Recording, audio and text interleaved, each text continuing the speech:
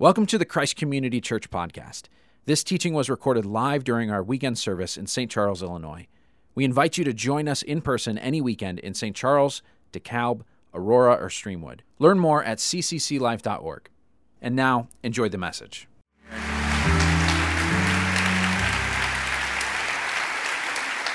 Well, Kechi, we are so excited. It is a privilege to have you here. We're excited to hear your story. So thanks for coming out and joining us. Thank you.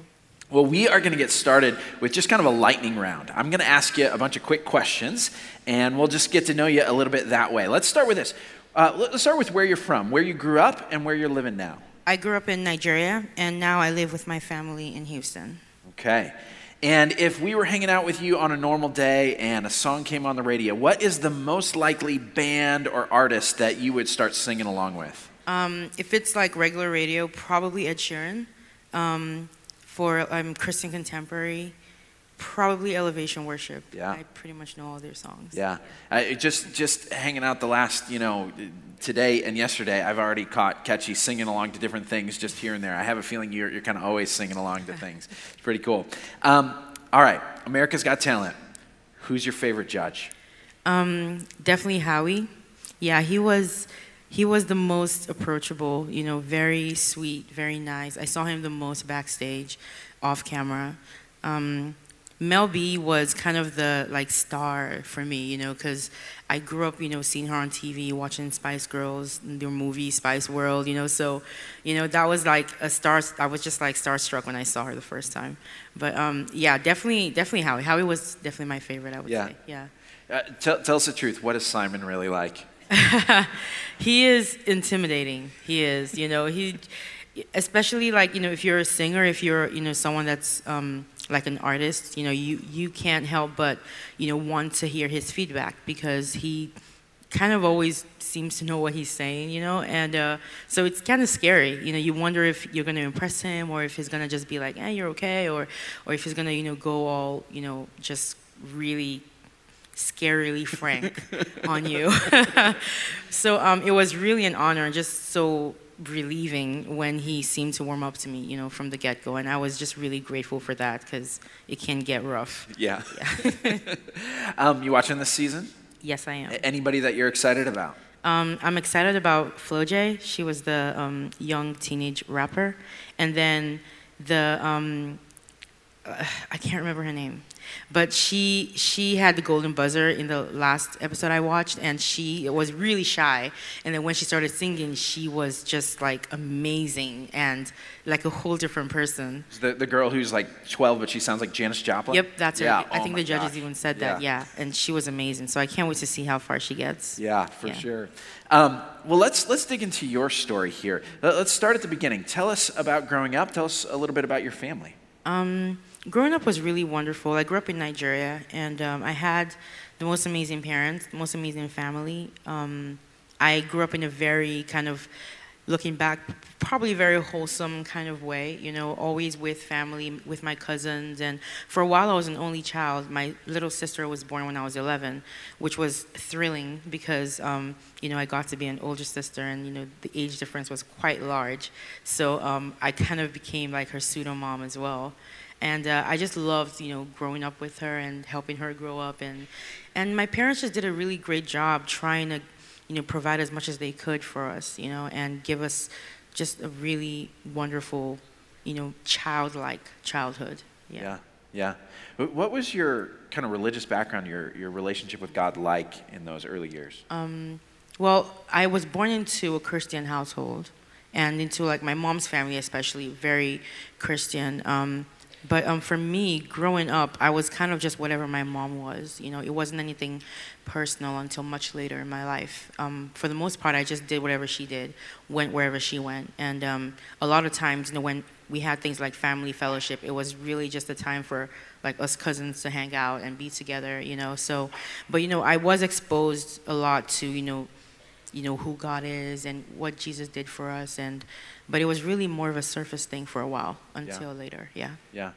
I have a feeling there are lots of people who might even be here today who would say, yeah, my family had some religious background growing up, but it's never really been something I've personally owned. Mm-hmm. And if you're here and that's you, we're really glad that you're here. That's one of the things we love to do as a church, is be part of people's journeys to come and really own a relationship with God personally for themselves.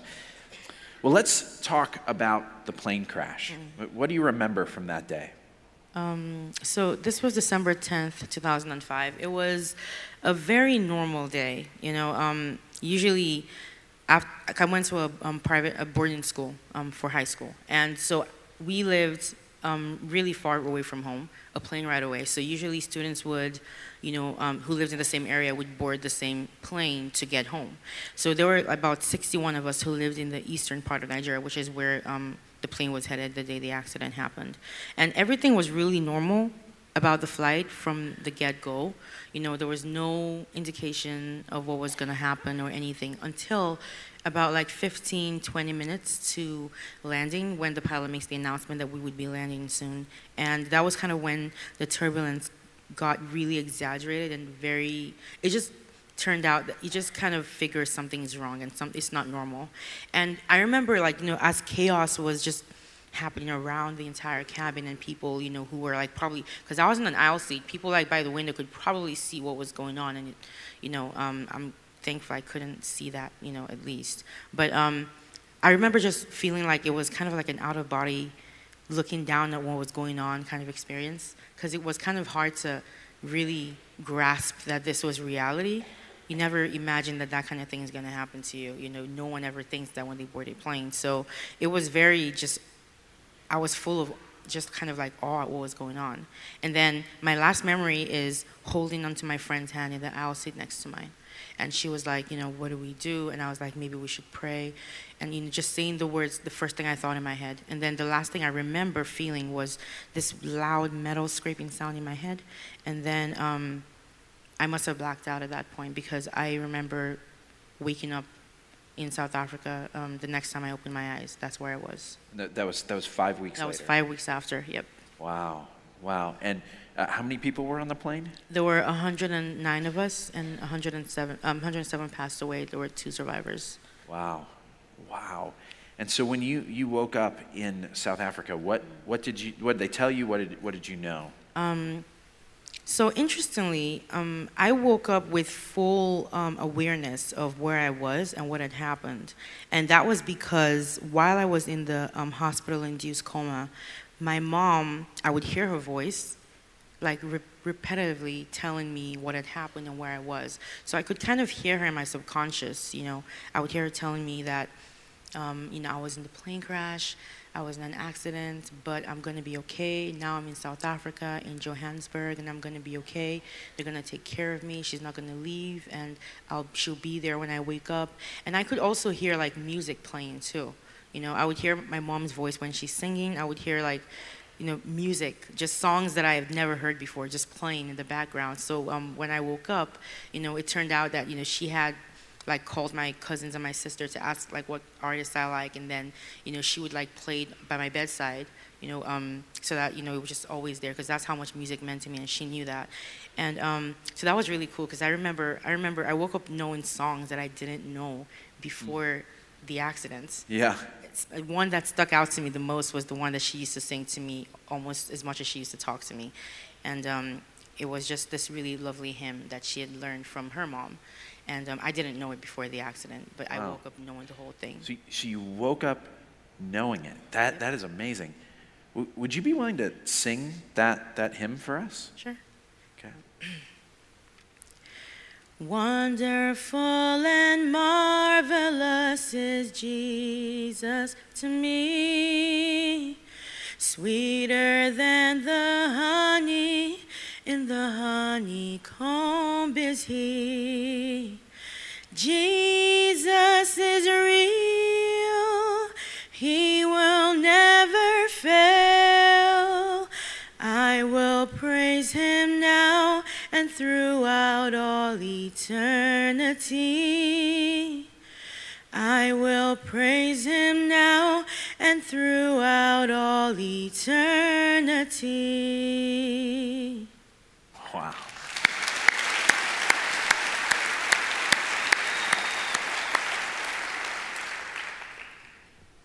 I've read a little bit about your recovery process, and it sounded really intense. What was involved in that? It was really a lot of just skin grafts, covering me up. I had third-degree burns over 65% of my body. So basically head to foot. The only part that didn't burn was my torso, and the areas that that didn't burn, they excavated for skin that they could use to cover up the areas that did burn. So that was pretty much my next 7 months in in South Africa. I was in the IC for 4, in the ward for 3. And they just covered me up. They patched me up. That was pretty much what it was in SA. And they, did everything they could to just keep me alive and keep me on this side of the world, yeah. And that was the physical, emotionally, spiritually, psychologically. I had, therapists that would come in and talk to me, and I had my mom and my family who would, always pray and minister to me and stuff like that. So it was, really, like you said, intense in every way, very painful. And then the itching came later on and just made things way worse and made me wish for just more pain rather than the itching. It was that bad for me. But altogether, it was just a really, really trying time for sure. Yeah. And there was a turning point that came, especially in kind of your spiritual life, that came with a conversation with your grandmother. Yeah, Can you tell us about that? So this was maybe 2 months into my treatment, I want to say. So as the scars were healing, the itching came, and it was just the worst. I had the worst. I was like at the worst end of the spectrum, the extreme, and I could not stand it. I was just going nuts because of it, and it would just keep me up all night. I wouldn't be able to sleep, and there was this particular time frame when I hadn't slept for like 3 days, and I was just going crazy. And my mom, everyone, they did everything they could. The medication they give, there's only so much they can give you, before it starts, causing problems. So I would just lie there, crying because of what was going on. And my mom called my grandma. She did this a lot, and she put my grandma on the phone, and she talked to me. And so my grandma was like, that Kechi, that I know you're frustrated. I know that you can't sleep and you're angry and you're just you're done. But that I need you to do something for me. I need you to, just take a few deep breaths and just talk to God. And, to me at that point, I was just like, yeah, that's great, but how is that going to help my physical issues right now?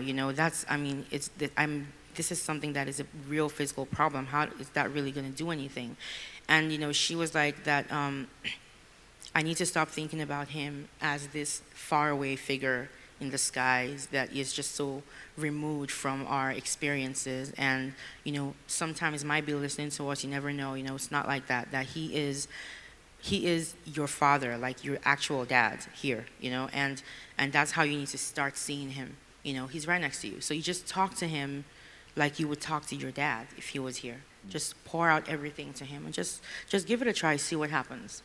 And so I didn't have anything else I could do, So this was like last straw, cool. Okay, so I started talking, and then the more I talked, and I just started purging everything inside me out, just crying out, and just crying out to him, and just saying everything on my mind that was frustrating me.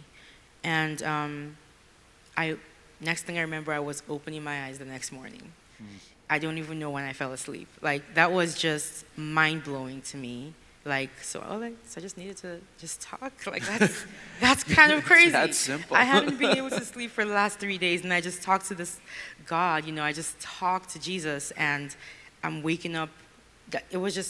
So that just kind of, made me very curious about more things about him.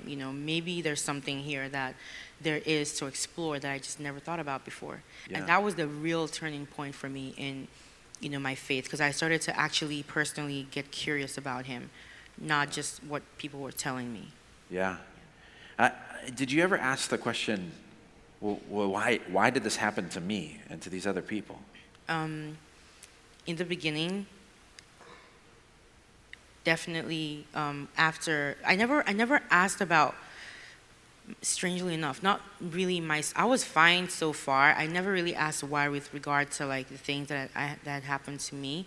But after I heard about what really happened in the accident, how there were only 2 survivors, and how every other kid, including all my friends from school, had passed away, like that just kind of broke me down. This was about 4-5 months into my treatment when they told me the truth. Because before that, I had thought that everyone survived. I thought everyone was alive, maybe as bad as I was, but at least alive, So it was just a shock to me that all those people were gone, and I could not understand, I just couldn't understand how they could just be gone and never seen them again. It just didn't make any sense to me. So I sunk into this dark pit of just depression, and I just kept on wondering, how this could happen to so many children. I couldn't imagine what their parents were feeling if I was feeling this way. And grandma to the rescue again, because my mom, when she's at her wits, she, reaches out to her mom, and my grandma is just like this wealth of wisdom, and so she called her, and then she talked to me again, and then she was like, the truth is that there's never really a why. No one knows when things like this happen. No one knows why they happen, because there's just no why. It's just what happens. It's just life, and it sucks, but there's no why. Yeah. And that really struck me, because it's so true. When you ask why, you're looking for reasons for why something happens, but what reason would really, justify what happened? What reason would I get that would tell me, oh yeah, okay, so all those people died because of this, that makes sense. It's never gonna happen. So, why ask why?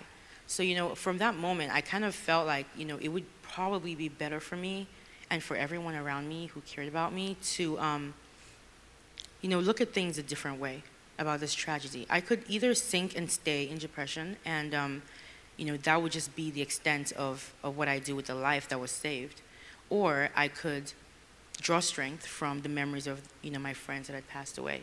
I could instead use their passing, their memories as my reason for doing the things that I do, for wanting to make their memories proud, for wanting to make their parents proud, and do something good and show some good, with this life that was saved. I wanted their parents to feel something positive from this huge tragedy that had happened. So that was kind of the angle that I kind of spun for myself to, pick myself up and help myself, get out of that pit, climb out. It's a very slow process, but every day you take a step out, every day you try to move forward, and that's pretty much how I've just tried to do everything since that moment up until right now. Yeah. How do you keep trusting God when you don't know the reasons why things happen? Honestly, it's kind of like if you don't do this, then what are you going to do? Because for me, Jesus became a place of peace for me. On the flip side, if I didn't have him, if I didn't have what he represented for me in my life, then I would be the extent of my strength. And so when I'm weak and I feel like I want to give up and I just feel like I'm done, then that's me at the end of my rope. And then what's out there? There's nothing out there. It's just darkness and bleakness. But that's not how it should be. If that's how I always felt every time I felt depressed, then how would I come out of it? If I feel like after my strength is gone, then I have nothing else to rely on. No, I wanted instead to believe that, where my strength ends, that's where Jesus comes in. That's where, he just, swoops in and, takes over, and he has infinite strength. He has everything that, I have, but I'm very limited, So I need to know that, there is this amazing being out there who, can do more, way more than I can do. So that's what Jesus became for me. He became that source of infinite strength whenever my strength fails. And it's very helpful to have someone like that looking out for you, because a lot of times, we're human beings. We always will fall. But, I wouldn't be able to pick myself back up if I didn't believe that, he was always going to be there to, help me and move on from whatever I'm going through. Yeah. So that's how he kind of had to stay that way for me. That's what Jesus had to represent for me. And I'm just really grateful for that. It was really my support system that helped me, like, kind of make me feel this way and believe these things, really. Yeah. So I have them to thank for, I guess, my outlook on life. Yeah. You have meeting your mother and hearing about your family. You just have incredible people around you. It's really, really amazing. There was something else that happened kind of as a result and kind of in the wake of this accident, a surprising thing. Yeah. Your voice actually changed? That's true. That was kind of very strange. And when I say we, I mean myself and my mom, we didn't quite understand how that happened. Before the accident, I used to sing a lot. I've always been someone who's always singing all over the house. I'm that person. And I grew up, as a teenager, my voice got better, but it wasn't, what it is now. It was okay, it was just, okay, it was fine. But after the accident happened, I remember the first time that I tried to sing along to one of the songs that was playing on the DVD player thing by my bed. It was a Kelly Clarkson song. And I remember I just started singing along to the words, and my voice just came out sounding not what I remembered it to sound like. And my mom looked at me like, what was that? And I was like, it sounds different. She was like, yes, it does sound different. And so we're just like, okay, that's cool. And so I just kind of ran with it and just took it like this blessing, this, because, I heard that, when you go through, people that, go through burns, usually what happens is that because of smoke inhalation, your lungs, get really damaged or, things like that. So for the opposite to happen was just kind of insane and obviously a God thing. So I just took that as just one positive, just one more positive out of everything. And it was just amazing that I could now sing along somewhat confidently to songs that I loved. And so I just went to town from that moment. My dad bought me a karaoke machine, and I would just be on that thing every single day, every day. That's literal, for real. And, especially with my treatments, like my surgeries, I would have surgery, and then as I'm getting better, once I can walk, I'm walking to that machine. Yeah. So, music became that big escape for me, for sure. Yeah. And I'm really grateful that I was able to enjoy it in so many different ways. Yeah. Well, how did you go from kind of basically singing through your pain and having that be part of your recovery to actually trying out for America's Got Talent? How'd that happen? That was also a very interesting situation. So I'm an MBA student at a school in Texas, in Houston. And that's what I was doing, while this whole thing started. And it started in 2016, fall semester, and I was just going to school, working in school as well. And as usual, singing everywhere I go. At this point, I'm now, I joined the worship team at church. So to me, that was the extent of what I was going to do with my voice. I was fine with that. And then I have this friend, one of my friends, who, anyone who knows me, if you're close enough to me, you will know I'm always singing. And she's just that person who's been there since I was in high school. And she knows, that it never ends with me. So she's always telling me, whenever we're on Skype or on FaceTime, she's like, you need to do something with your voice. Singing to me is not going to do anything. You need to, you need to get out there. There's so many shows. If I were you, I would be and I'm just be like, thank you, that's cool. So she knew I was never going to do it. She just knew. So she kind of signed me up without telling me. It's crazy because I was woken up by a phone call from an AGT scout who said she saw my application and they were interested in moving further with me. And I was like, what? And then I saw an email that was forwarded to me from them responding to my application, and it was forwarded from my friend's email. So I called her and I was like, what did you do? And that's pretty much how it started. She was shocked that they actually responded too. And but she put me out there. She basically just shoved me right out there. And at a point, it became, my choice to decide what I wanted to do with this opportunity. But it was just so odd and so out of the way that I just felt like, something that I didn't even do myself is, clearly God is trying to do something here. So, I'm just going to run with it and see what happens with it. And that was basically how the whole thing happened. Wow. Wow. So your friend signs you up on a whim, and you go on to perform 6 times, become a finalist, national, international scene. That is unbelievable. What was the most fun that you had on America's Got Talent? What's the most exciting thing you did?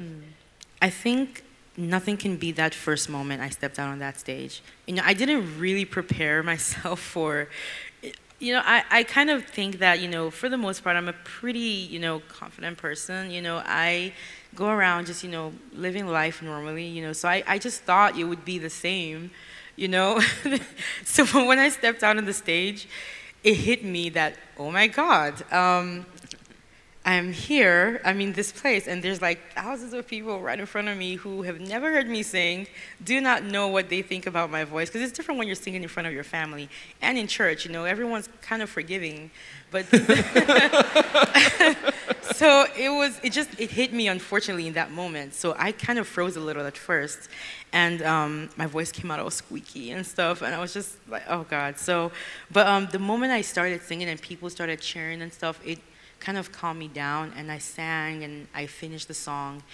And then the reaction from the judges, like just seeing that, they actually, were impressed, and nothing beats the feeling of when I heard that, I got 4 yeses. That was just incredible to me, because I was still trying to get used to the feeling of actually just being here in the first place.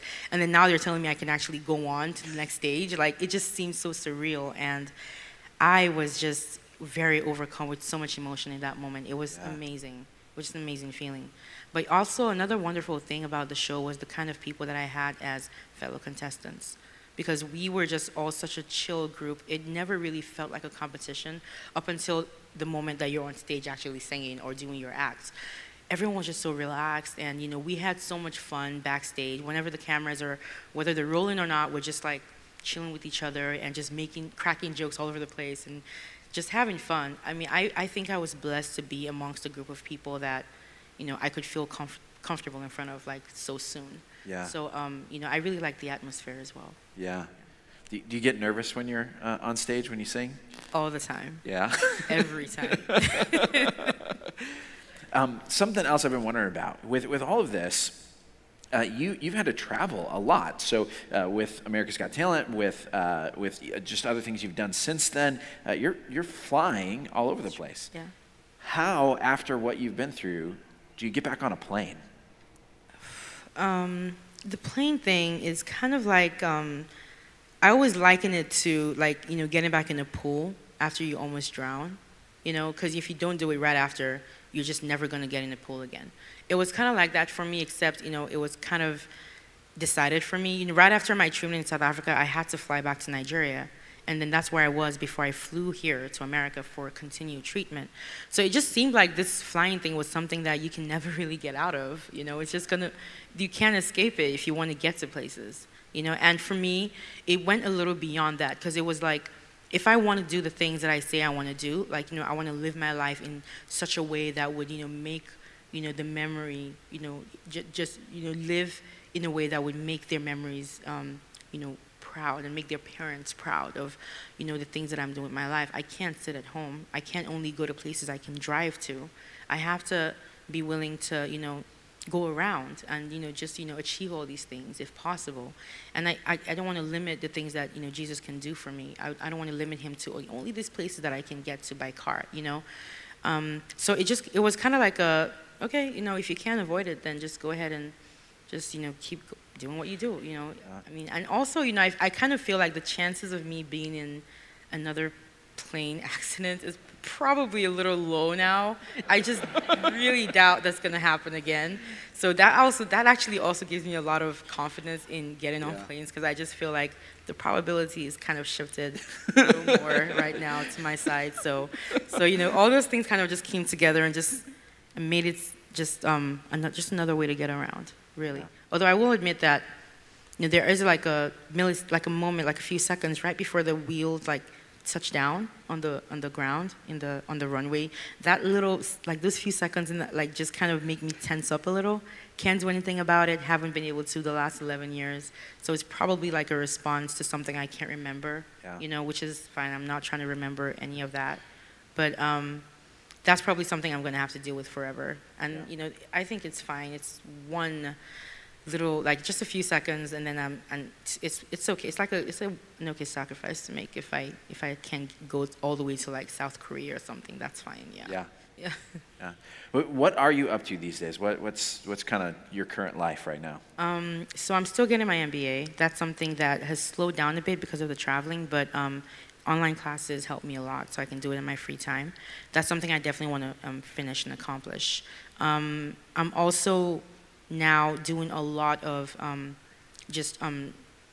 guess kind of being like almost a Burns ambassador for a lot of different burn communities and organizations, which is a really wonderful, fallout, I guess, from AGT and the exposure that stage gave me.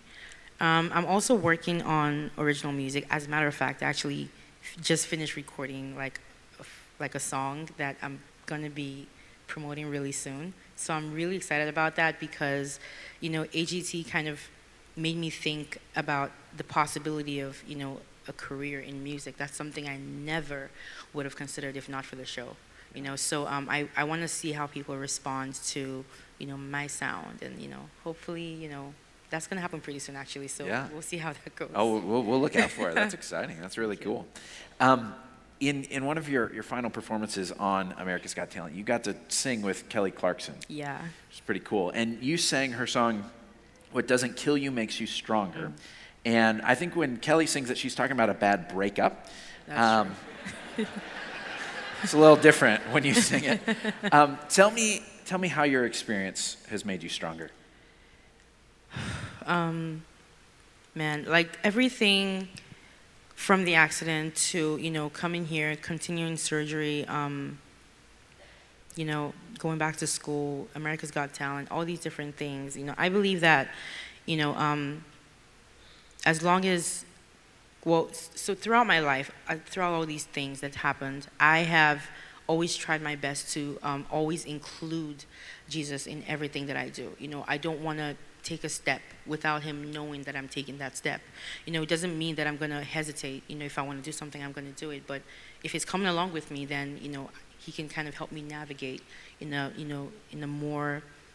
way that he wants me to, which usually ends up being much better than what we plan for ourselves. So because I've seen that usually when he's involved, things are better. I try to involve him as much as I can in every step that I take.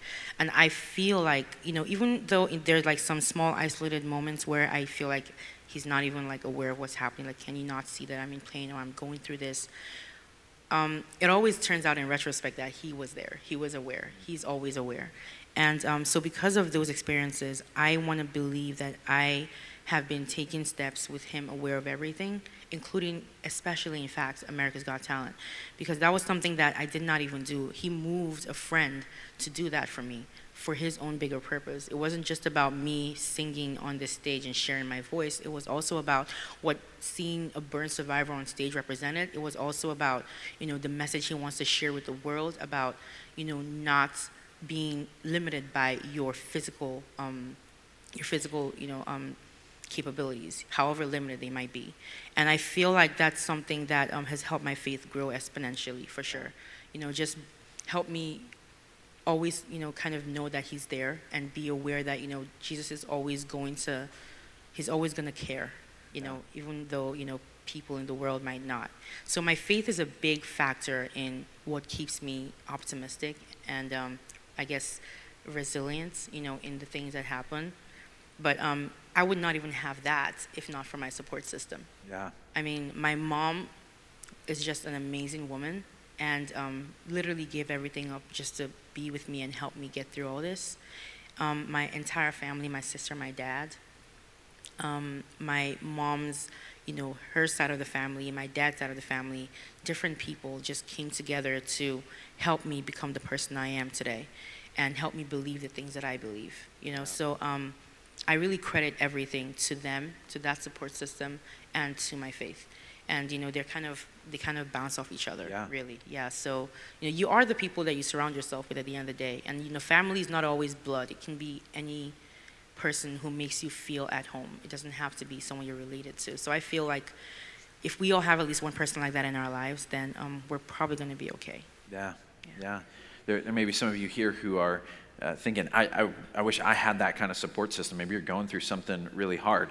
That's one of the things that we like to be for each other here at Christ Community Church. We've got programs like Care Night and community groups and places where you can get connected with other people who are going to walk with you even in the hardest of times, to be that, whether it's family by blood, it can also be family by faith and within the community, and we love to be that for people.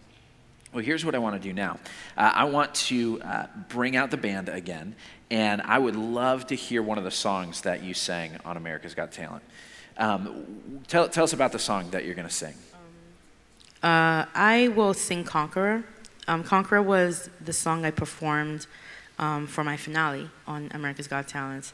And it's just a song that I chose along with the vocal coach because we wanted lyrics that were powerful, that had in them the ability to spread the message that I wanted to spread to people, which is that you can overcome your obstacles, and then when you do, you are that much stronger. And I wanted people to feel that and know that that's what I believe, and help them believe that as well. Yeah.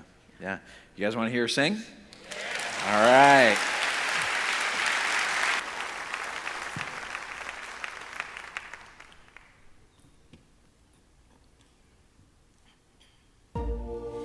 Life is like a big merry-go-round. You're up and then down, going in circles, trying to get to where you are. Everybody keeps counting you out, but where are they now?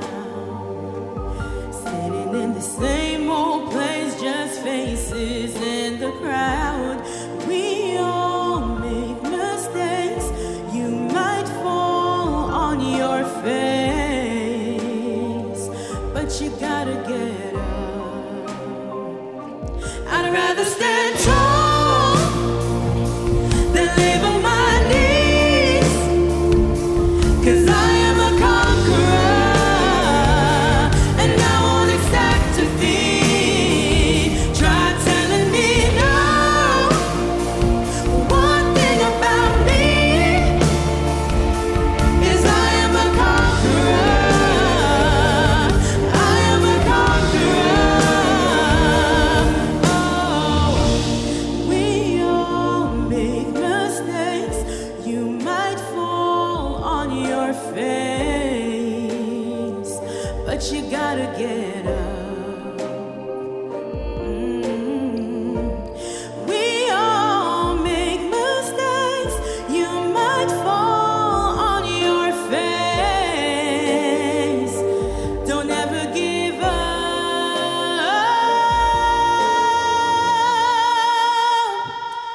I'd rather stand tall than live on my knees, 'cause I am a conqueror, and I won't accept defeat. Try telling me no. One thing about me is I am a conqueror. I am a conqueror. Oh,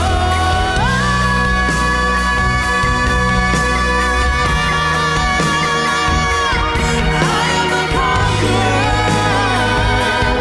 I am a conqueror. Whoa. Life is like a big merry-go-round.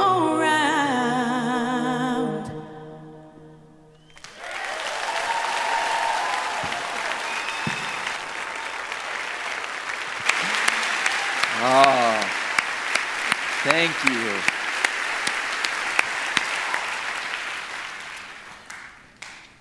A few years ago, you did a TEDx talk, and you said in that talk, "I don't think my scars define me." What would you say defines you? I would say that I define myself the way God defines me. I define myself how Jesus defines me. I say that because, when you define yourself by anything earthly, anything in this world, then you give the world a chance to decide how you feel about yourself. When things of this world always change, they're always changing, even people, especially people. So if you define yourself by material things or by the way people see you or by how you look or anything, anything physical, anything in this world, there's a chance, you allow yourself that chance to be affected by those things. But, for someone like me, I feel like I could not afford to, be defined by anything here because I look so different from what is considered norm. That if I define myself by anything here, there's a chance that, that could be taken away from me. So I wanted to define myself by something much bigger than me. Someone that I know doesn't change, first of all. Doesn't change how he sees us. To us, rather to Jesus, we are, perfectly made, wonderfully made.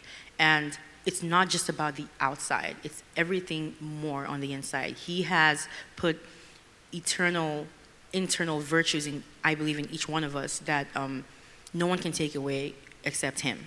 So if I define myself the way that Jesus defines me, then that means that nothing anyone does or says in this world is ever going to change how I feel about myself. So the only thing that can make me change how I see myself is if God all of a sudden changes how he sees us, and we all know that that's never going to change. Yeah. So, for me, that was what Jesus represented. He gave everything because he loves us so much. He's someone who gave up his very life because he feels like we are that precious to him. So, who better really to decide how I see myself, really. Yeah. So that's kind of how I decided to see things. And honestly, it's the primary reason I'm able to, hold my head high and just do the things that I want to do normally, despite how I look. It just it frees me, really. And nothing replaces that freedom that you have in Jesus. So I'm really grateful that I can think that way. Again, I credit my family. Yeah, that's amazing. Well, this is the reason why we do what we do here at Christ Community Church. It's the reason we have these weekends like this, these Inspiring Stories weekends, is because we want people to know that source of identity and strength from God. Here's the thing. All of us, whether we haven't experienced the high highs and the deep lows of Kechi's life, every one of us has scars and successes, don't we? Every single one of us has those things that we suffer and those things that we feel like we've done a great job. And if we define our lives, if we say this is who I am based on those things, we're going to ride that roller coaster. It's going to be up and down again and again. So where do you find that solid ground, that place to stand where this is who I really am? The only place to do that, the way we were designed to find who we really are, is in a relationship with God. The problem is that each and every one of us, no matter who we are, from the very first people all the way down to you and me, what we've done is we've gone our own way. We've disconnected from the source of those things, of life and love and goodness. We have walked away from God. We've said, God, I'm going to do things my way instead of your way. I'm going to make a life the way I want to do it. And even if we don't say that directly to God, our actions show it again and again every single day when we say, no, I'm going to do these things just because I want to do them, not because they're the things that you want. The Bible has a word for that. The word for that is sin. And the consequences, the results of sin are tragic. Because when we go our way instead of God's way, we disconnect from the source of life. And what's the result? It's death. Spiritual death on the inside. It's the reason we are restless and hungry. Physical death. One day our lives will end, maybe sooner than we think. And if nothing's done about it, we die eternally, separated from God. And so we've got to figure out, what are we going to do about that disconnect? How does that get healed and put back together? And this is where the good news comes in. This is the hope that we have to share. God loves you far too much to leave you in that place where you're disconnected from him. And so that's why God himself showed up and lived a human life in the person of Jesus. He took on all of the pain and the suffering. He took on the scars of our sin so that he could take it away. This is what was going on the cross. Jesus was saying, I'm going to take all the guilt, all the shame, all the suffering, all the death, and I'm going to take it on me. So when Jesus was buried, he was taking that away. And when he rose again, what he was doing is saying, I have the offer of life and hope beyond the grave. This is really, really good news. And he offers it to all of us. The question is, will you receive it? The great news is that he doesn't say you've got to earn it, you got to pay for it, you got to work for it. He says it's absolutely free. All you have to do is surrender and say, I want it. And it's as simple as doing things that you already understand. Saying three things: I'm sorry, thank you, and please. You simply say to God, I'm sorry. I know that the things I do are wrong, that I go my way instead of your way, and that shouldn't be. I'm sorry, God. We say thank you. Say thank you so much for showing up and bearing my sin. Jesus, you went to the cross. That was for me. You rose from the dead. That is my only hope. Jesus, thank you for doing that. And please, God, forgive my sin. Please, God, come in and transform my life. Please, God, welcome me into your family. Give me a future and a hope beyond the grave. That's all it takes. I'm sorry, thank you, and please. There are many of you here who you're thinking that I need that. That this is what I need in my life. I need to surrender my life to Jesus and have that kind of hope. And so today, that's what I want to give you a chance to do. I'm going to pray that prayer in just a moment. I'm sorry, thank you, and please. And as I do that, I'd invite you to pray along with me in your heart, to say those things to God and surrender your life to him and receive what he has to offer. Will you do that with me now? Let's pray. God, we turn to you because you are our only hope. God, we start by saying, I'm sorry. I'm sorry for the things that I've done that are wrong. I know they are wrong, and I've walked away from you, and I shouldn't. God, please forgive me for these things. I'm so sorry for them. But God, thank you. Thank you that you showed up and you took on my sin. Jesus, you went to the cross for me. You took my guilt, my shame, all the things, the consequences of the things I've done, and you took them away. God, thank you for doing that. Jesus, thank you for rising from the dead. Thank you that you are alive and we have hope. Thank you that you offer eternal life even to me. And God, please forgive me. Please transform me. Please come into my life. Let me walk with you. God, please welcome me into your family. Please give me a hope of eternity with you. God, please save me. God, I thank you for every person here who has just prayed that prayer, who has surrendered their lives to you. God, thank you that from here on out, they are walking in a relationship with you, that you have come into your life, that you have answered that prayer. God, I pray that you would bless them, that this would not just be one step, it would be the beginning of a lifelong walk with you. God, I pray that you would draw them into a church community that would nourish them and grow them in their faith, that you would surround them with people that can point them again and again to you. God, I pray that you would teach them how to pray and how to get into your word, how to live a life walking with you. And God, I pray that you would fill them with hope, knowing that they belong to you and that you love them and your love will never fail. We pray all this in Jesus' name. Amen.